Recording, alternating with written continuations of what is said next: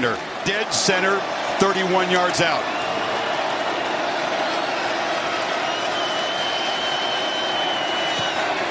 Kansas State outlasts TCU, and they are Big 12 champions for the first time in a decade.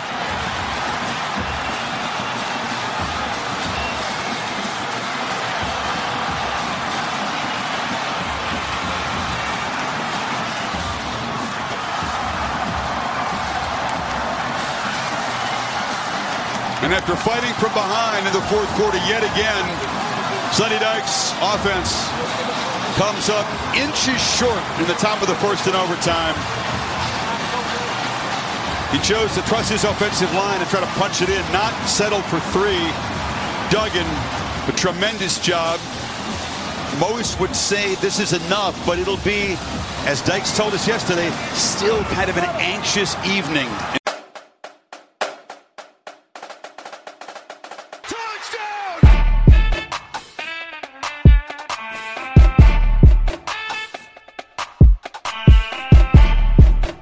Welcome to the Chatting Yardage Podcast, presented by Sports Drink.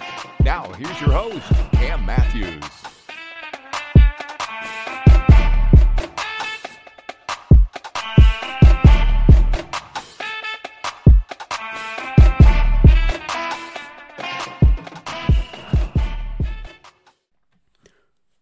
Welcome to your friendly neighborhood college football podcast. Welcome to Chatting Yardage, part of the Chatting Average family, and brought to you by our friends at Sports Drink. Hello, everybody. Welcome once again to the show. I am your host, Mr. Cam Matthews.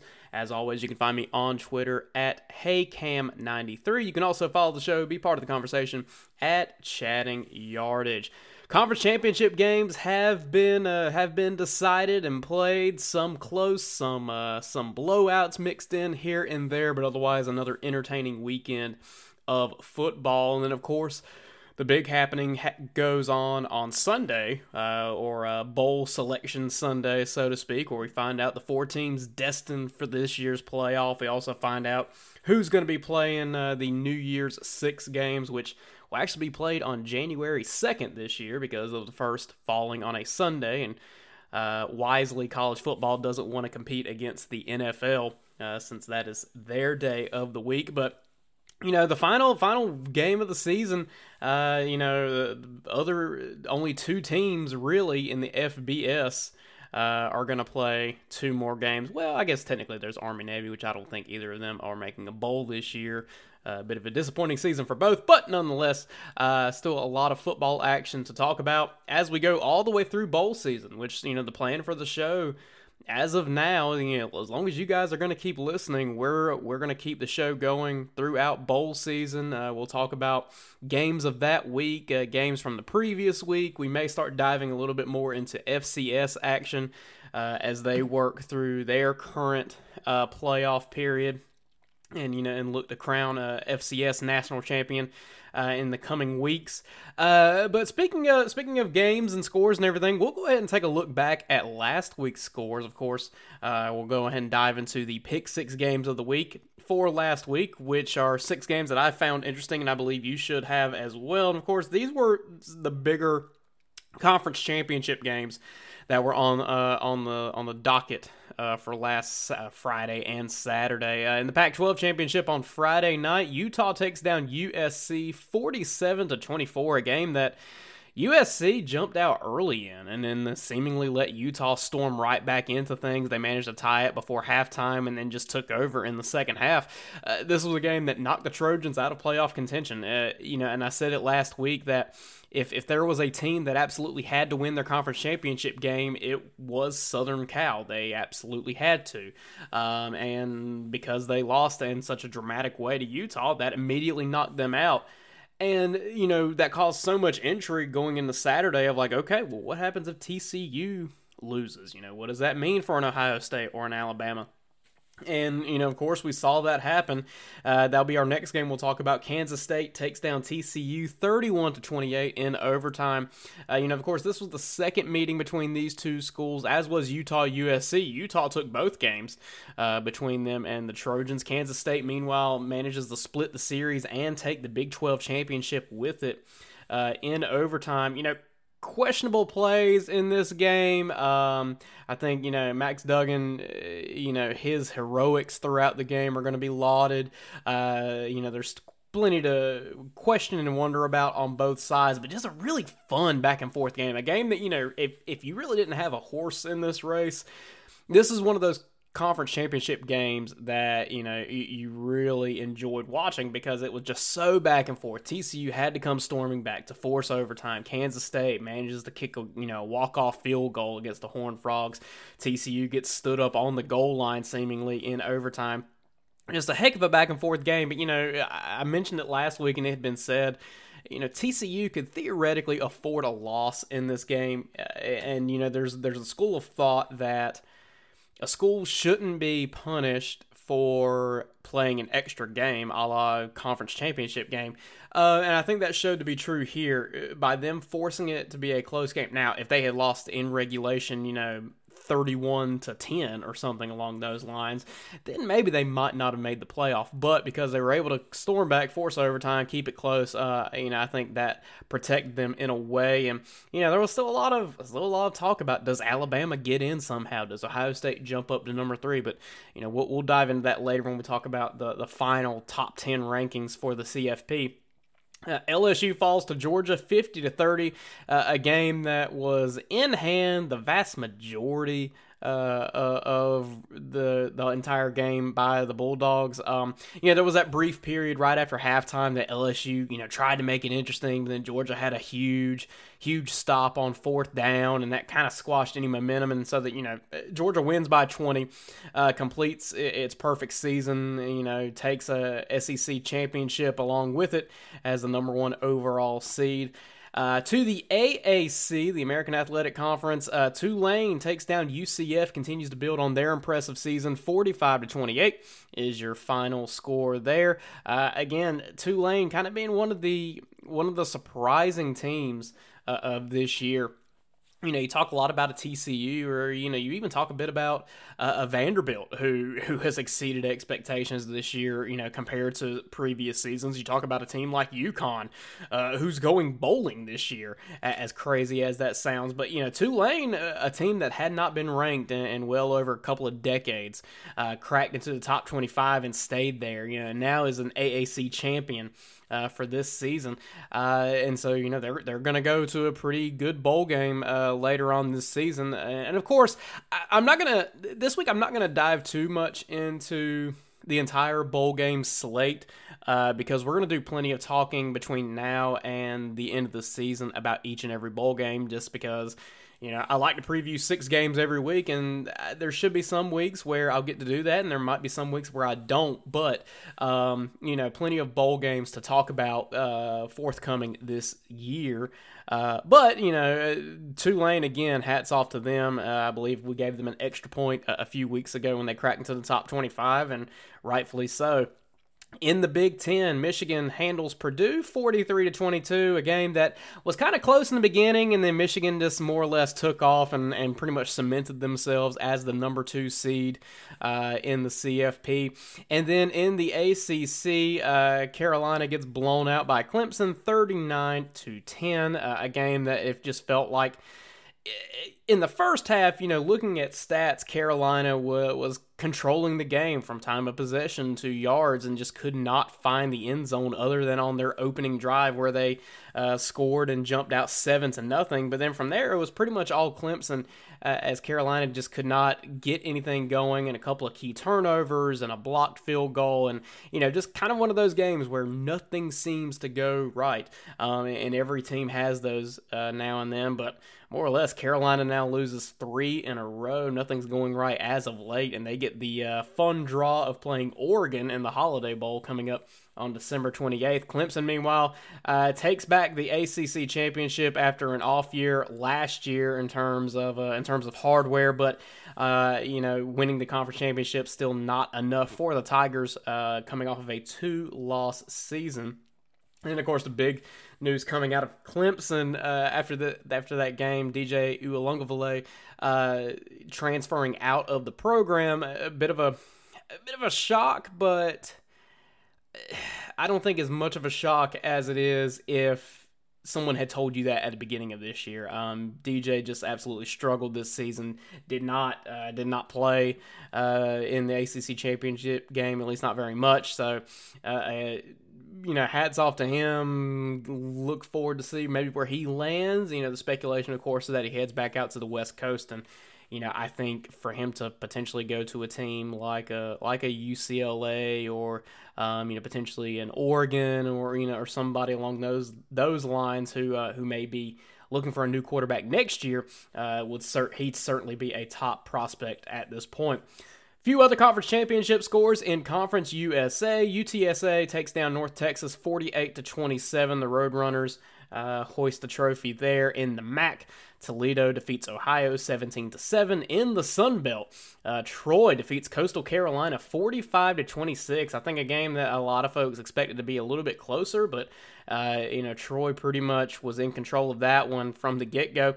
In the Mountain West, Fresno State defeats Boise State 28-16 on the Smurf turf. Of course, that game being played at home at Boise State, but Fresno State able to take that one. And then one of note from the FCS, of course, Jackson State completes its undefeated campaign by defeating Southern for the SWAC championship. 43-24 is your final there. And of course, we'll have plenty to talk about Jackson State further on in today's show. Looking at the top 10 for the CFP. We'll run through that just ever so quickly. Number 10, USC finishes out their season 11-2, dropping 6 spots all the way down to number 10. Kansas State finishes at number 9. Utah number 8. Clemson number 7. Tennessee 6. Alabama 5. And then your top 4 for the playoff: Ohio State number 4, TCU number 3, Michigan number 2, and Georgia number 1, to the surprise of absolutely nobody. Well, that's enough rambling for the beginning of the show. We'll go ahead and dive into our first segment. This is 4 Down Territory. First down. If you were shaking your head late Sunday morning and saying the College Football Playoff Committee got it wrong, well, they actually got it right. 2 lost teams, including Alabama, were shunned, and TCU, widely considered to be in great peril should it lose the Big 12 Conference Championship game, didn't move a spot. There was buzz that championship weekend upheaval, and there was plenty of that with TCU and USC both losing. Would Alabama get back into national championship contention? It did not. Apparently that buzz did not reach the selection committee. The Final Four of Georgia, Michigan, TCU, and Ohio State is consistent with the very mission statement that appears on the College Football Playoff's website, saying, quote, "The selection committee ranks the teams based on the members' evaluation of the team's performance on the field, using conference championships won, strength of schedule, head-to-head results, and comparison of results against common opponents to decide among teams that are comparable." Obviously, the committee was impressed with TCU's on-field performance as the Horned Frogs went through the entire regular season with no losses compared to Alabama's 2. TCU got tripped up in a conference championship game. Alabama did not play a championship game. TCU's one-loss finish comes against a schedule ranked number 13 by Jeff Sagarin, the guru of computer rankings for college teams since before the 3.5-inch floppy disk even existed. Alabama's schedule is ranked number 31. Number 4 seed Ohio State has the number 44 ranked schedule, but here the committee doubled down on the on-field competition. Number 1 in its listed criteria, as the Buckeyes have just 1 loss. Number 5, Alabama's consolation prize, is that it's the committee's highest-ranked 2-loss team, even ahead of a Power 5 conference champion in Clemson at number 7. The arguments of what would happen if Alabama and TCU played have no merit based on the committee's mission statement. But if you went strictly by the overall rankings of Sagarin, whose formula was part of the BCS process, the top 4 would actually be Georgia, Ohio State, Alabama, and Michigan. But the committee, at its inception, established its own criteria and has stuck to it. The good news, of course, is that expansion is coming in 2024. A 12-team field that would have included both Ole Miss and Mississippi State in 2014 and Ole Miss in 2015. Think about that. The locals and a football playoff for the national championship. The human element guarantees the selection process will always end in an argument, but so did the BCS. Humans just like to argue. At least soon we'll be arguing about the 12th spot, and not the 4th. Second down. Deion Sanders is taking over as head coach at Colorado, bringing his charisma and larger-than-life persona to a beleaguered Pac-12 program that's plunged to the bottom of college football. The deal was announced Saturday night by CU Athletic Director Rick George. The Pro Football Hall of Famer has been at Jackson State, a historically black college that plays in the NCAA's second tier of Division I since 2020. Sanders has guided the Tigers to consecutive Southwestern Athletic Conference titles. The Tigers beat Southern in the SWAC championship game Saturday in Jackson, Mississippi, and a few hours later, Colorado announced he was coming to Boulder. Sanders told his team after the game he had accepted another job but intended to coach Jackson State in the Celebration Bowl for historically black colleges on December 17th in Atlanta against Mid-Eastern Athletic Conference champion North Carolina Central. The Tigers went 27-5 in the Sanders era, and he was named SWAC Coach of the Year the last 2 seasons. Known as prime time during his high-stepping playmaking NFL career, the 55-year-old Sanders prefers Coach Prime these days. Colorado will prove a challenge for the magnetic Sanders, who inherits a program coming off of a 1-11 season. But he brings instant name recognition and a track record of being able to recruit top-level talent. The Buffaloes have turned in just one full-length winning season since joining the Pac-12 in 2011. They dismissed Carl Durrell in October, and interim coach Mike Sanford finished out the season that culminated in a 63-21 blowout loss to number 12 Utah at home. Colorado is a long way from its glory days under Hall of Fame coach Bill McCartney, who led the Buffaloes to a national championship following the 1990 season. While the program is trying to build up its name, image, and likeness portfolio, establishing the Buffs for Life Foundation to help out student athletes, Colorado also has seen several players announce their intention in recent days of entering the transfer portal. Sanders figures to bring a few players along with him, possibly even his son, quarterback Shedeur Sanders, a 6'2" sophomore at Jackson State who has thrown 36 touchdown passes this season with just 6 interceptions. Sanders had a standout NFL career with the 49ers and Cowboys. Deion Sanders was an All-American at Florida State before a standout career with 5 different teams, where he won a Super Bowl twice. He also played 9 MLB seasons and reached the World Series with the Atlanta Braves in 1992. Over the years, Sanders was an analyst and a star of reality TV shows and commercials, including Aflac spots with Alabama head coach Nick Saban. Of course, Jackson State hired Sanders in September of 2020 after he coached his sons at a fledgling Texas high school that was fraught with issues. Moving to Jackson State, at the time, Sanders called the fit a match made in heaven and quickly lifted the school in Mississippi's capital. The success of Jackson State was significant, as it made a program that has produced Hall of Famers such as Walter Payton, Lem Barney, Jackie Slater, and Robert Brazile relevant again among HBCUs, and Sanders was determined to keep it that way. The arrival of Deion Sanders raised Jackson State's visibility. They were on the cover of Sports Illustrated in July, a feature on how Sanders rebuilt the program, and saw ESPN's College Game Day pay a visit to Jackson State back in October. Sanders has also appeared on a 60 Minutes and profile story. Jackson State Athletic Director Ashley Robinson said in a statement, Sanders, quote, challenged norms and transformed mindsets of what was perceived to be possible, create new visions for success while inspiring the community and creating a spotlight on the HBCU, sports, and culture. Sanders told the team he was recommending to Robinson and the Jackson State administration that receivers coach T.C. Taylor be the next head coach. Sanders has scored big on the recruiting trail, landing 5-star defensive back Travis Hunter and 4-star receiver Kevin Coleman for this year's squad. Sanders told the Associated Press in an October podcast that both players chose JSU because he and his staff will prepare them for careers in the NFL.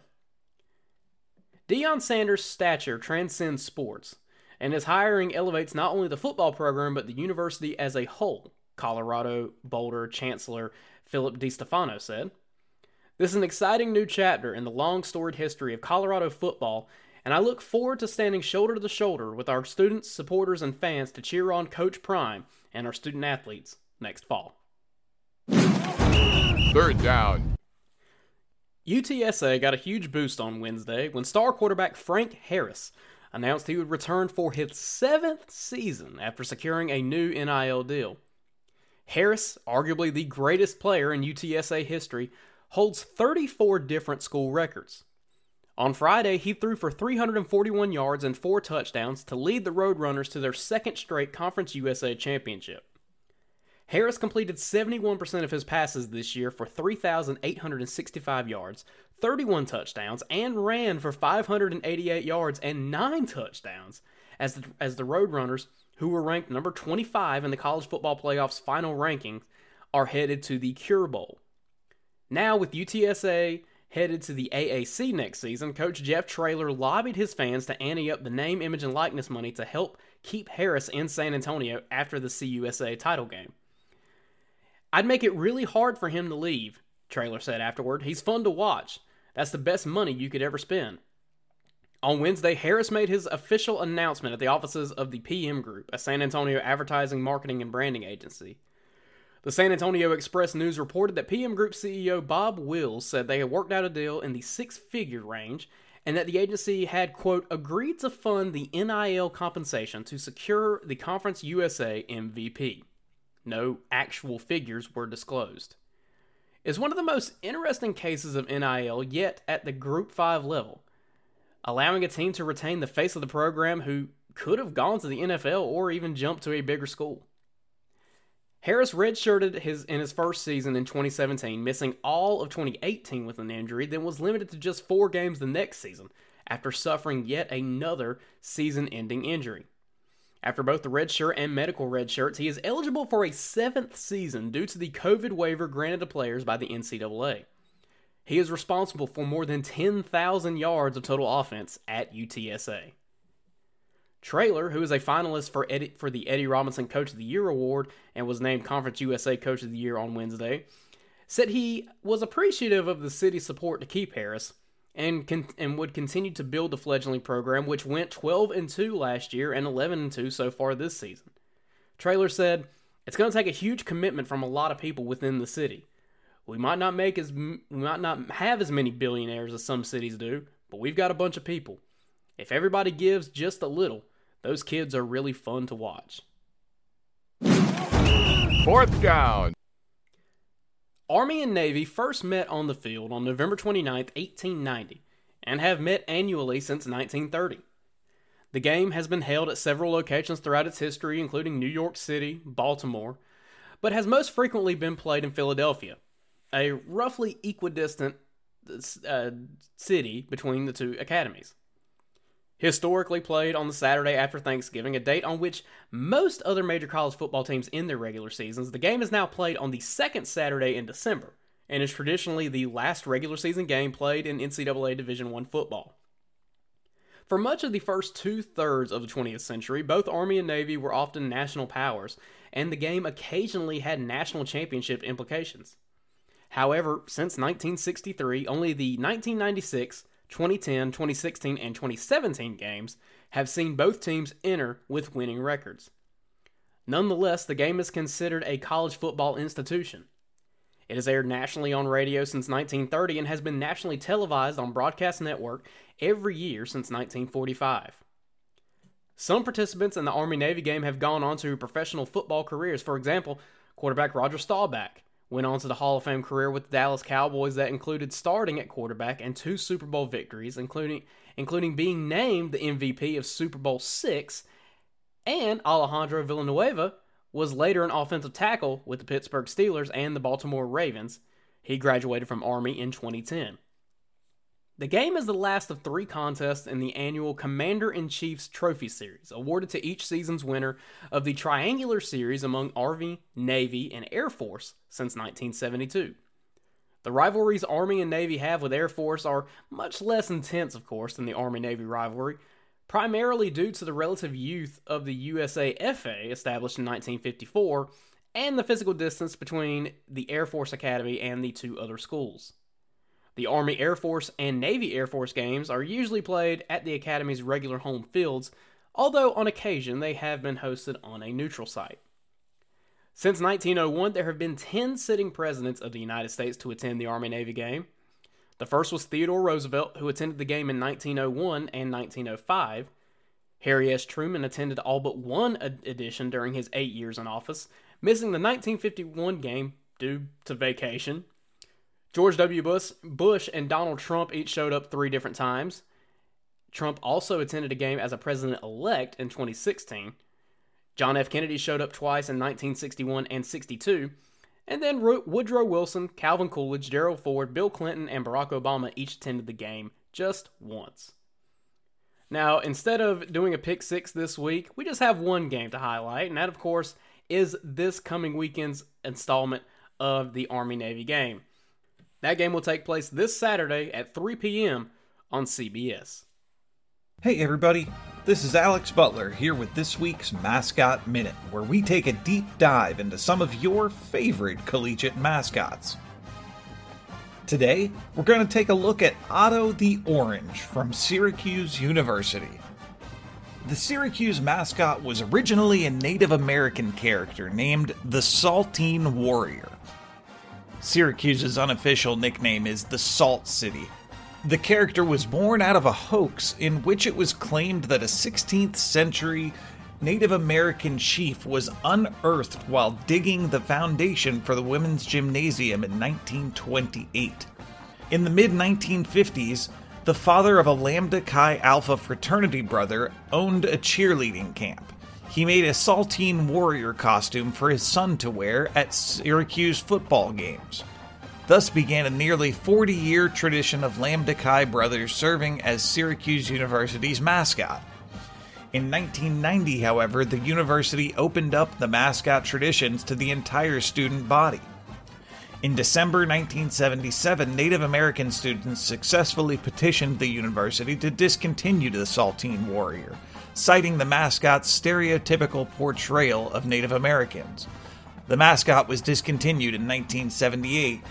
During the 1978 season, the university introduced a Roman gladiator dressed in orange armor, but the idea proved largely unpopular among fans who regularly booed the mascot. In the 1980s, a new Syracuse University mascot emerged and was described as a juiced-up, bumbling citrus fruit from which 2 legs protrude, and quickly became popular on campus. Then the mascot was simply known as the Orange. In the summer of 1990, the cheerleaders and mascots were at a cheerleading camp in Tennessee, and the students who were chosen to suit up in the costume narrowed the field down to 2 potential names, Opie and Otto. As a new orange costume was made, it was concluded that the name Opie would lead to the inevitable rhyme with Dopey, and settled on Otto. Later that fall, word got out that the cheerleaders were calling the latest mascot costume Otto, and the name stuck. For 17 years, the university did not settle on an official mascot until the chancellor appointed a group of students and faculty to create a mascot and logo. University administration considered introducing a new mascot, but the student body supported Otto. He was recognized as the official mascot of Syracuse University in December of 1995 by Chancellor Buzz Shaw. In 2016, Otto was named one of the top 10 mascots in college football by Sports Illustrated. Are there any mascots that you'd like us to feature on the show? Hit us up at Chatting Yardage on Twitter and let us know. Once again, this has been Alex Butler with your Mascot Minute. The extra point. After 2021, Michigan became the first team to make the playoff, despite being unranked in the preseason, we now have the first playoff participant that started the season without any AP votes at all. 2022 TCU did not receive their first votes until after they beat SMU in Week 4, when one voter put them at 25th. Then in Week 5, they beat number 18 Oklahoma and were subsequently ranked number 17. The last time the Horned Frogs were ranked before that was in Week 3 of 2019, when they were number 25 before losing to an SMU team that at the time was coached by Sonny Dykes.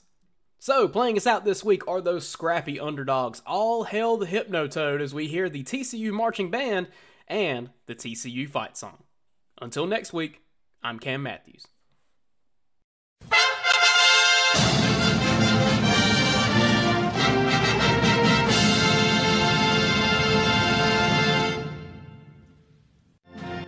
This has been the Chatting Yardage Podcast, brought to you by Sports Drink. Want to be part of the conversation? Follow the show on Twitter @ChattingYardage. We'll see you next week for another brand new episode.